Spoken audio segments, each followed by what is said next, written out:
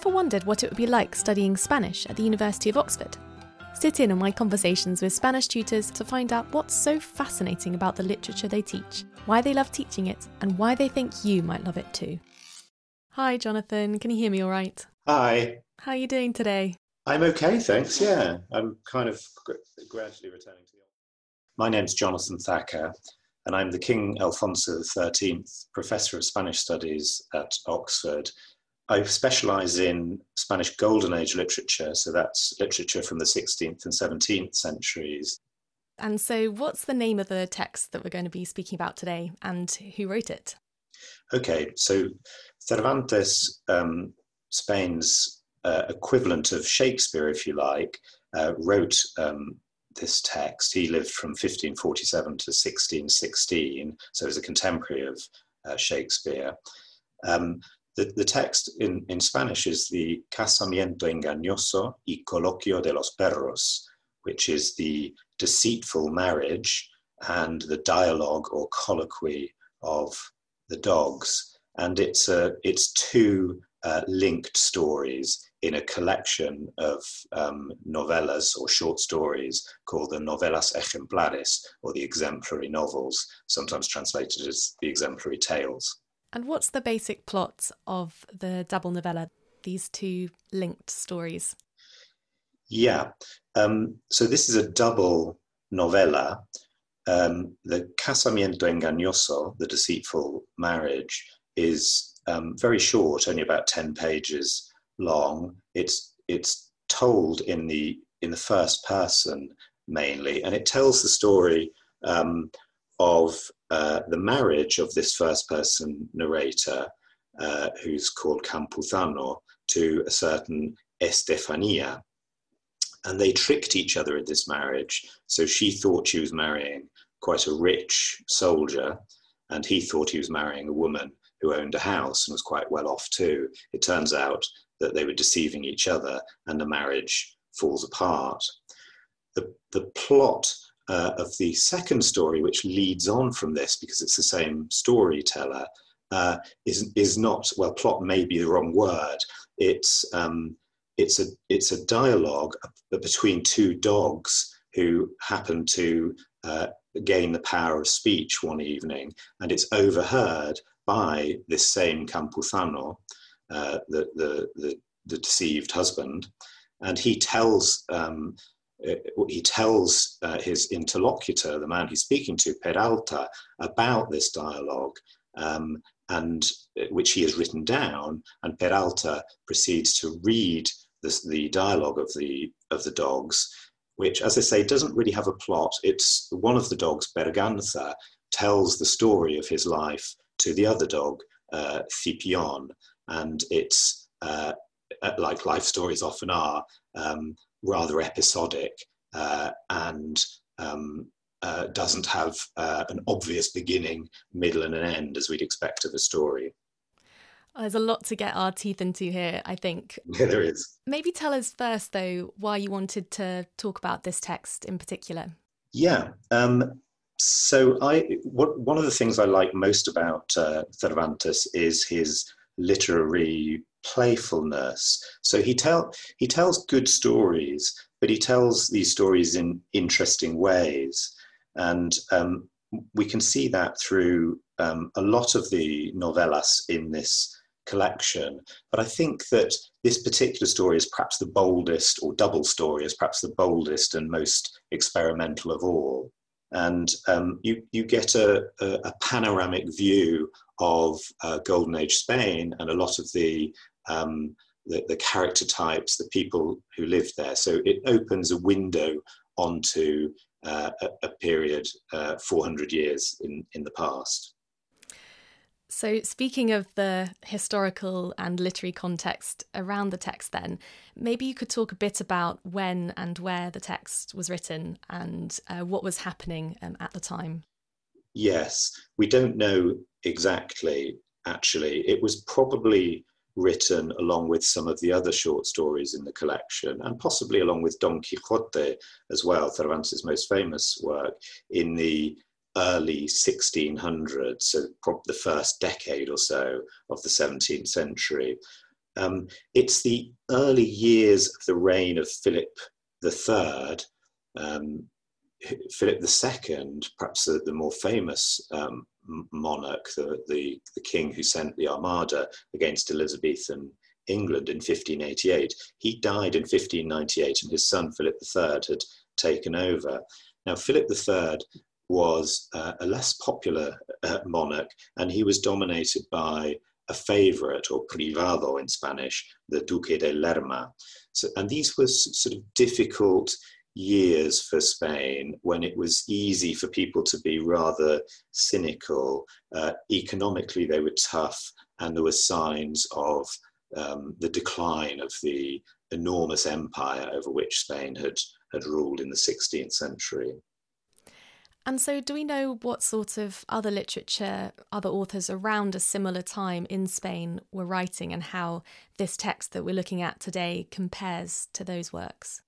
Yeah, that's an interesting question. The most popular form of literature, in inverted commas, was in fact drama. So the theatre, as it was in Shakespeare in England, was incredibly popular in Spain in this period.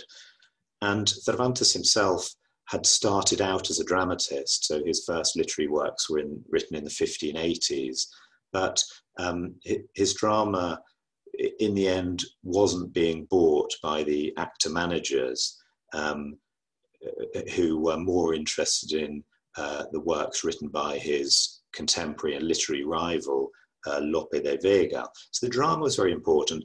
Poetry was also a very important form. Prose, perhaps not so much, but it was coming into its own, particularly with romances. So that is stories with often long prose stories with multiple characters, idealized characters and happy endings. And so what Cervantes is doing in writing a short story is something that's actually quite new in Spain in this period. And he says that, he writes a prologue to the Novelas Ejemplares, in which he claims to be the first to haber novelado en lengua española, the first to have written novels or short novels, short stories in Spanish. And so if what Cervantes is doing is quite new, do we know how this text was received then when it was first published? We don't know in terms of actual sales. Those sort of figures are very difficult to discover, but we know that Cervantes was much imitated. Cervantes himself, we should say, was partly imitating a successful Italian form, the Italian novelli, although he claims to be the first to write novels in Spanish, because his novellas, short novels, are a little different. The Italian ones are quite short and often bawdy, and he writes something that's a little bit more complex. This seemed to go down well, and we know that from the amount of imitation the other writers, including actually his rival Lope de Vega, who began to write short stories after reading Cervantes's Novelas Ejemplares. Great. So I think let's move on to some detail on the text now. Let's focus on the first story from the double novella to begin with. And maybe you can give us a bit more detail on the plot of this first story now. Okay, so the first story, the Casamiento Engañoso, is introduced by a frame narrator, a third-person narrator, who then disappears from the narrative. This narrator introduces Campuzano, an old soldier who's emerging from hospital, having been treated for syphilis that apparently he caught from his deceitful wife, Estefania. He bumps into an old friend, Peralta, who asks him why he's not looking so well, and they sit down to eat in Peralta's inn, where Campuzano tells his story in the first person.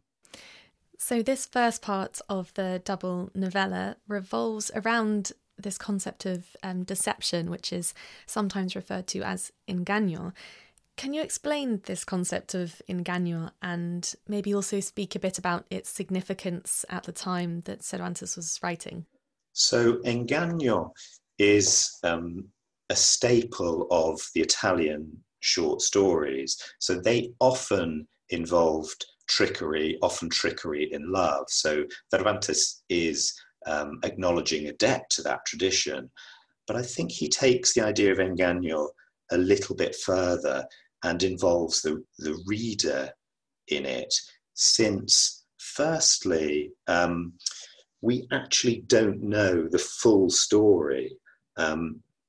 Campuzano tells us a version of how he was deceived by Estefania, but Estefania's voice is almost absent from the story, and we don't really hear her point of view about the trick. We forget to a certain extent that Campuzano is tricking Estefania just as much, if not more, than she is tricking him. Secondly, there's an admission from Campuzano during the story, during this narration to Peralta, that he's not telling the full truth. Aunque estoy diciendo verdades, no son verdades de confesión, he says. Although I'm telling truths, they're not the kind of truths that you could speak in a confessional. So deceit comes into the form of the story, the way it's told, and he himself is an unreliable narrator.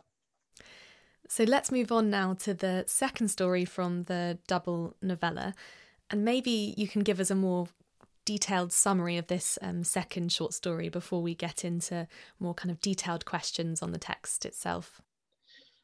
Okay, so the Colloquio is perhaps the most interesting of Cervantes's novelas ejemplares. It's written in the form of a colloquy or a philosophical dialogue. It's a Platonic or humanist model. The aim of a conversation between the two interlocutors is to reach a kind of truth through argument and through logic. But it's also a dialogue between two dogs. So it has a low-life picaresque element. The picaresque is a form that's first person, that's comic, satirical, that's episodic, and as I say, has these low-life characters. Now, Berganza tells the story from when he was a puppy to the present day, and we have a trawl through the various masters that he served in various roles, from butchers to shepherds to merchants to gypsies, and to his final master, his current master, who is an arms collector at the hospital in which Campuzano has been staying. And this trawl, so we get a trawl through Golden Age low life, set mainly in Seville and in other parts of Andalusia. And Cervantes' purpose seems to be mainly satirical, to shine a light on what is wrong with the society of his day. And I think this second part is really interesting because there's so many different narrative layers. So correct me if I'm wrong, but I think it's a story within a story within a story, because we have this story about the dogs, which is embedded within Campuzano's wider story about his marriage and deception and his time in hospital, which is where he heard these dogs talking. And then this, in turn, is embedded in the story that we are reading. So why do you think Cervantes chooses to have all these different layers of narrative and present this text in this way? That's a really good question. I think for a number of reasons. The presence of a frame narrative allows for a comment within the text on a text included within it. So it allows for example, moral judgments to be made by an individual who is sitting outside the text. So that's one thing. A second thing to think about, perhaps, is the reliability of these narrators. So an important part of the double novella is that the first story throws light on the second, and we understand the first differently after reading the second. So once we know that Campuzano says he has heard these dogs talking, we start to doubt his first story of the deceitful marriage. So there are questions of authority and trust which come up, and also questions of truth and fiction. Why is it that we believe what we do? Once we start to question who it is who's telling a particular story, then we can start to question that story itself.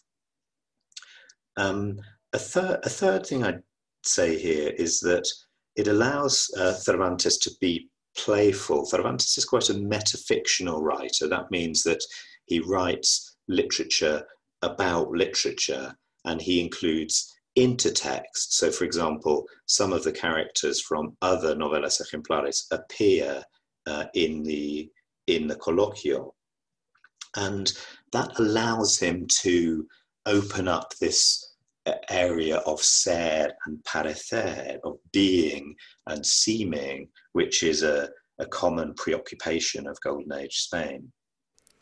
And so you've just said how Cervantes is quite a playful author at times, and I'm quite interested in the idea of humour in this second short story here. Right at the beginning, the two dogs, Scipion and Berganza, they start off, and I think this is quite comic, they start off by commenting on the surprising fact that they can talk like humans when they're dogs, and they shouldn't be able to do that. So do you think we're supposed to find this second short story funny? Yes, we are. I think that you've put your finger on one of the reasons why. It is because of the different, unexpected source of the dialogue. We get a new take on our world, a dog's eye view of the world about us. But that also ties in with a view of comedy from the Golden Age. One of the things that Golden Age readers and audiences found amusing was the contrast between styles which are higher and styles which are lower. We have what I mean by that is that we have a philosophical form, the colloquy, but we have as protagonists of it not clever individuals, but two dogs. And Cervantes plays with that as well in his, when Berganza spends some time with the shepherds, who actually are as unlike the shepherds of pastoral literature as it's possible to be. They don't go around singing songs about love and carving their initials in trees. They go about defrauding their masters. So again, you have a contrast there between the two styles, which Cervantes is very keen to point out.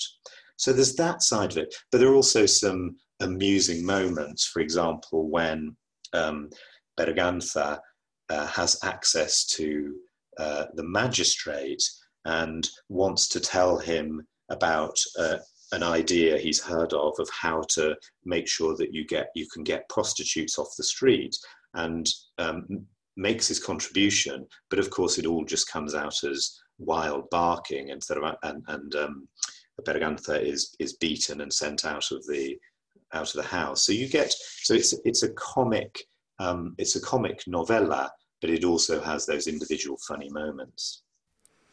And the collection of stories that this double novella is part of, as you've mentioned already, is called Novelas Ejemplares, which we might translate as exemplary tales. What, if anything, is exemplary about this double novella, and is there supposed to be a moral to this sort of second half of the story, or the two stories together as a whole? Well, there are in the both stories, condemnations of deceit and trickery. So that, if you like, is a fairly clear moral to the story. Particularly perhaps to the Casamiento, the first story, but there's more to it than that. The exemplariness of the stories comes in two areas: in the moral, which I've just touched upon, and the aesthetic. And I think you could argue that Cervantes is more interested in the latter. So, for example, what are the implications of a story or a history, an account of something true, being told in a certain way? So it takes us back to this these central ideas of not just the Novelas Ejemplares, but of Cervantes's writing. Of course, the form of a narrative does have an effect on the reception of a story, and that in itself may well have moral consequences. And we can see that, of course, not just by reading Cervantes's fiction, but in the world around us today. Whose version of events do we believe? Why? Whose assumptions are we subject to? How do we know what the truth is? And I think Cervantes wants us to think about that. He wants to educate us as readers, and he does it through telling stories in different ways. So I think Cervantes is more interested actually in aesthetic examples than in moral examples in this story and in the collection as a whole. A big part of studying Spanish at Oxford is looking at literary texts in a lot of detail. So I'm asking Jonathan to pick out a couple of quotations from this double novella so we can analyse it a bit more closely.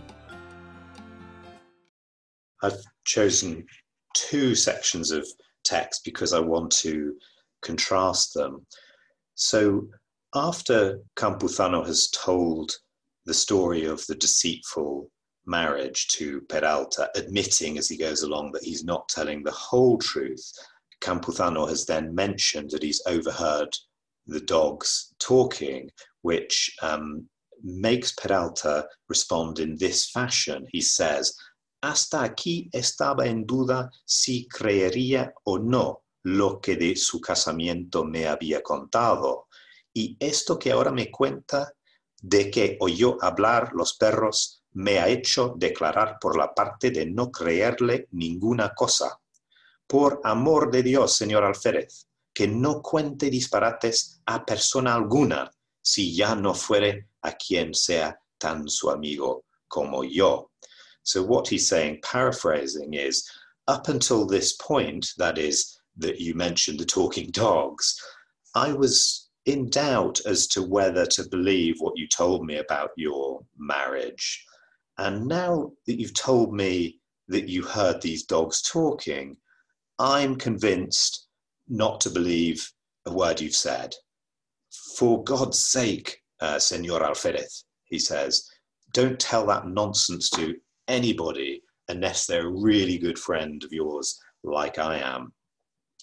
And then the second quotation is some 50 pages later, after Peralta has sat down and agreed to read the story of the talking dogs. And so at the very end of the double novella, he says to Campuzano, Aunque este coloquio sea fingido y nunca haya pasado, paréceme que está tan bien compuesto que puede el señor alférez pasar adelante con el segundo. That is, even if this dialogue is made up and never happened, it strikes me that it's so well put together or composed that you can go on and write the second. The second would be the story that Scipion will tell of his life to Berganza the next night, although that was never written. So let's dive into looking at the first quote in a bit more detail now. So here, as you said, Peralta reveals that he's unsure whether to believe the story that Campuzano has told him about his marriage. So to what extent do you think Peralta's playing the role of the average reader here, kind of starting to doubt what they've been reading previously? And if so, do you think this is a comment on what a good reader should be?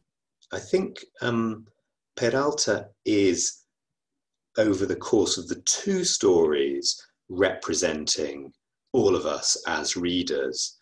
But I think after the first story, he's not an average reader. In fact, no, he's partly because he's a listener, and he's a listener who trusts his friend to tell him the truth.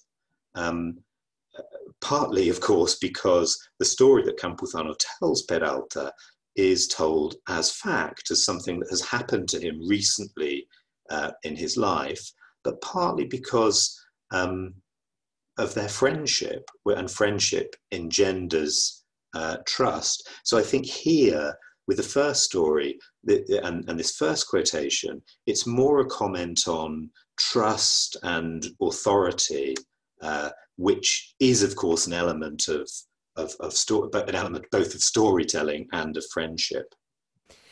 And is there anything about the vocabulary in this first quotation that you want to pick out that kind of complements these ideas of trust, for example? Well, Peralta calls his interlocutor, Campuzano, amigo. So there's that idea of friendship. And we also get the notion of belief. Estaba en duda si creería o no, whether or not to believe the story that's being told. And we have the verb contar used 3 times, I think, in this section. A cuento, which is contado, is a story which is being told. Here, Peralta thinks that he's being told the truth, something that actually happened, but it turns out probably to be a cuento. And I'd also underline, I think, Peralta's need to know. This is black and white for him. He wants to decide, declarar por la parte. He wants to know for certain, to be convinced whether he's being told the truth or not. Let's move on now to the second quotation that you chose, which is from the end of the second short story that makes up the double novella. So here there seems to be a sort of progression where Peralta seems to let go of the fact that the story might not be real, and he kind of revels in the idea that the story is well put together. What does this quote seem to tell us about the importance of a story being well constructed?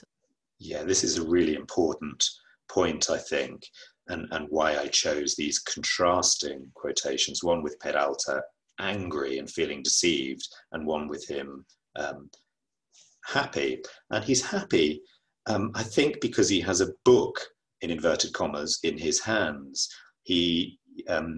Campuzano goes to sleep, but hands him the notebook in which he's written down the story of the talking dogs.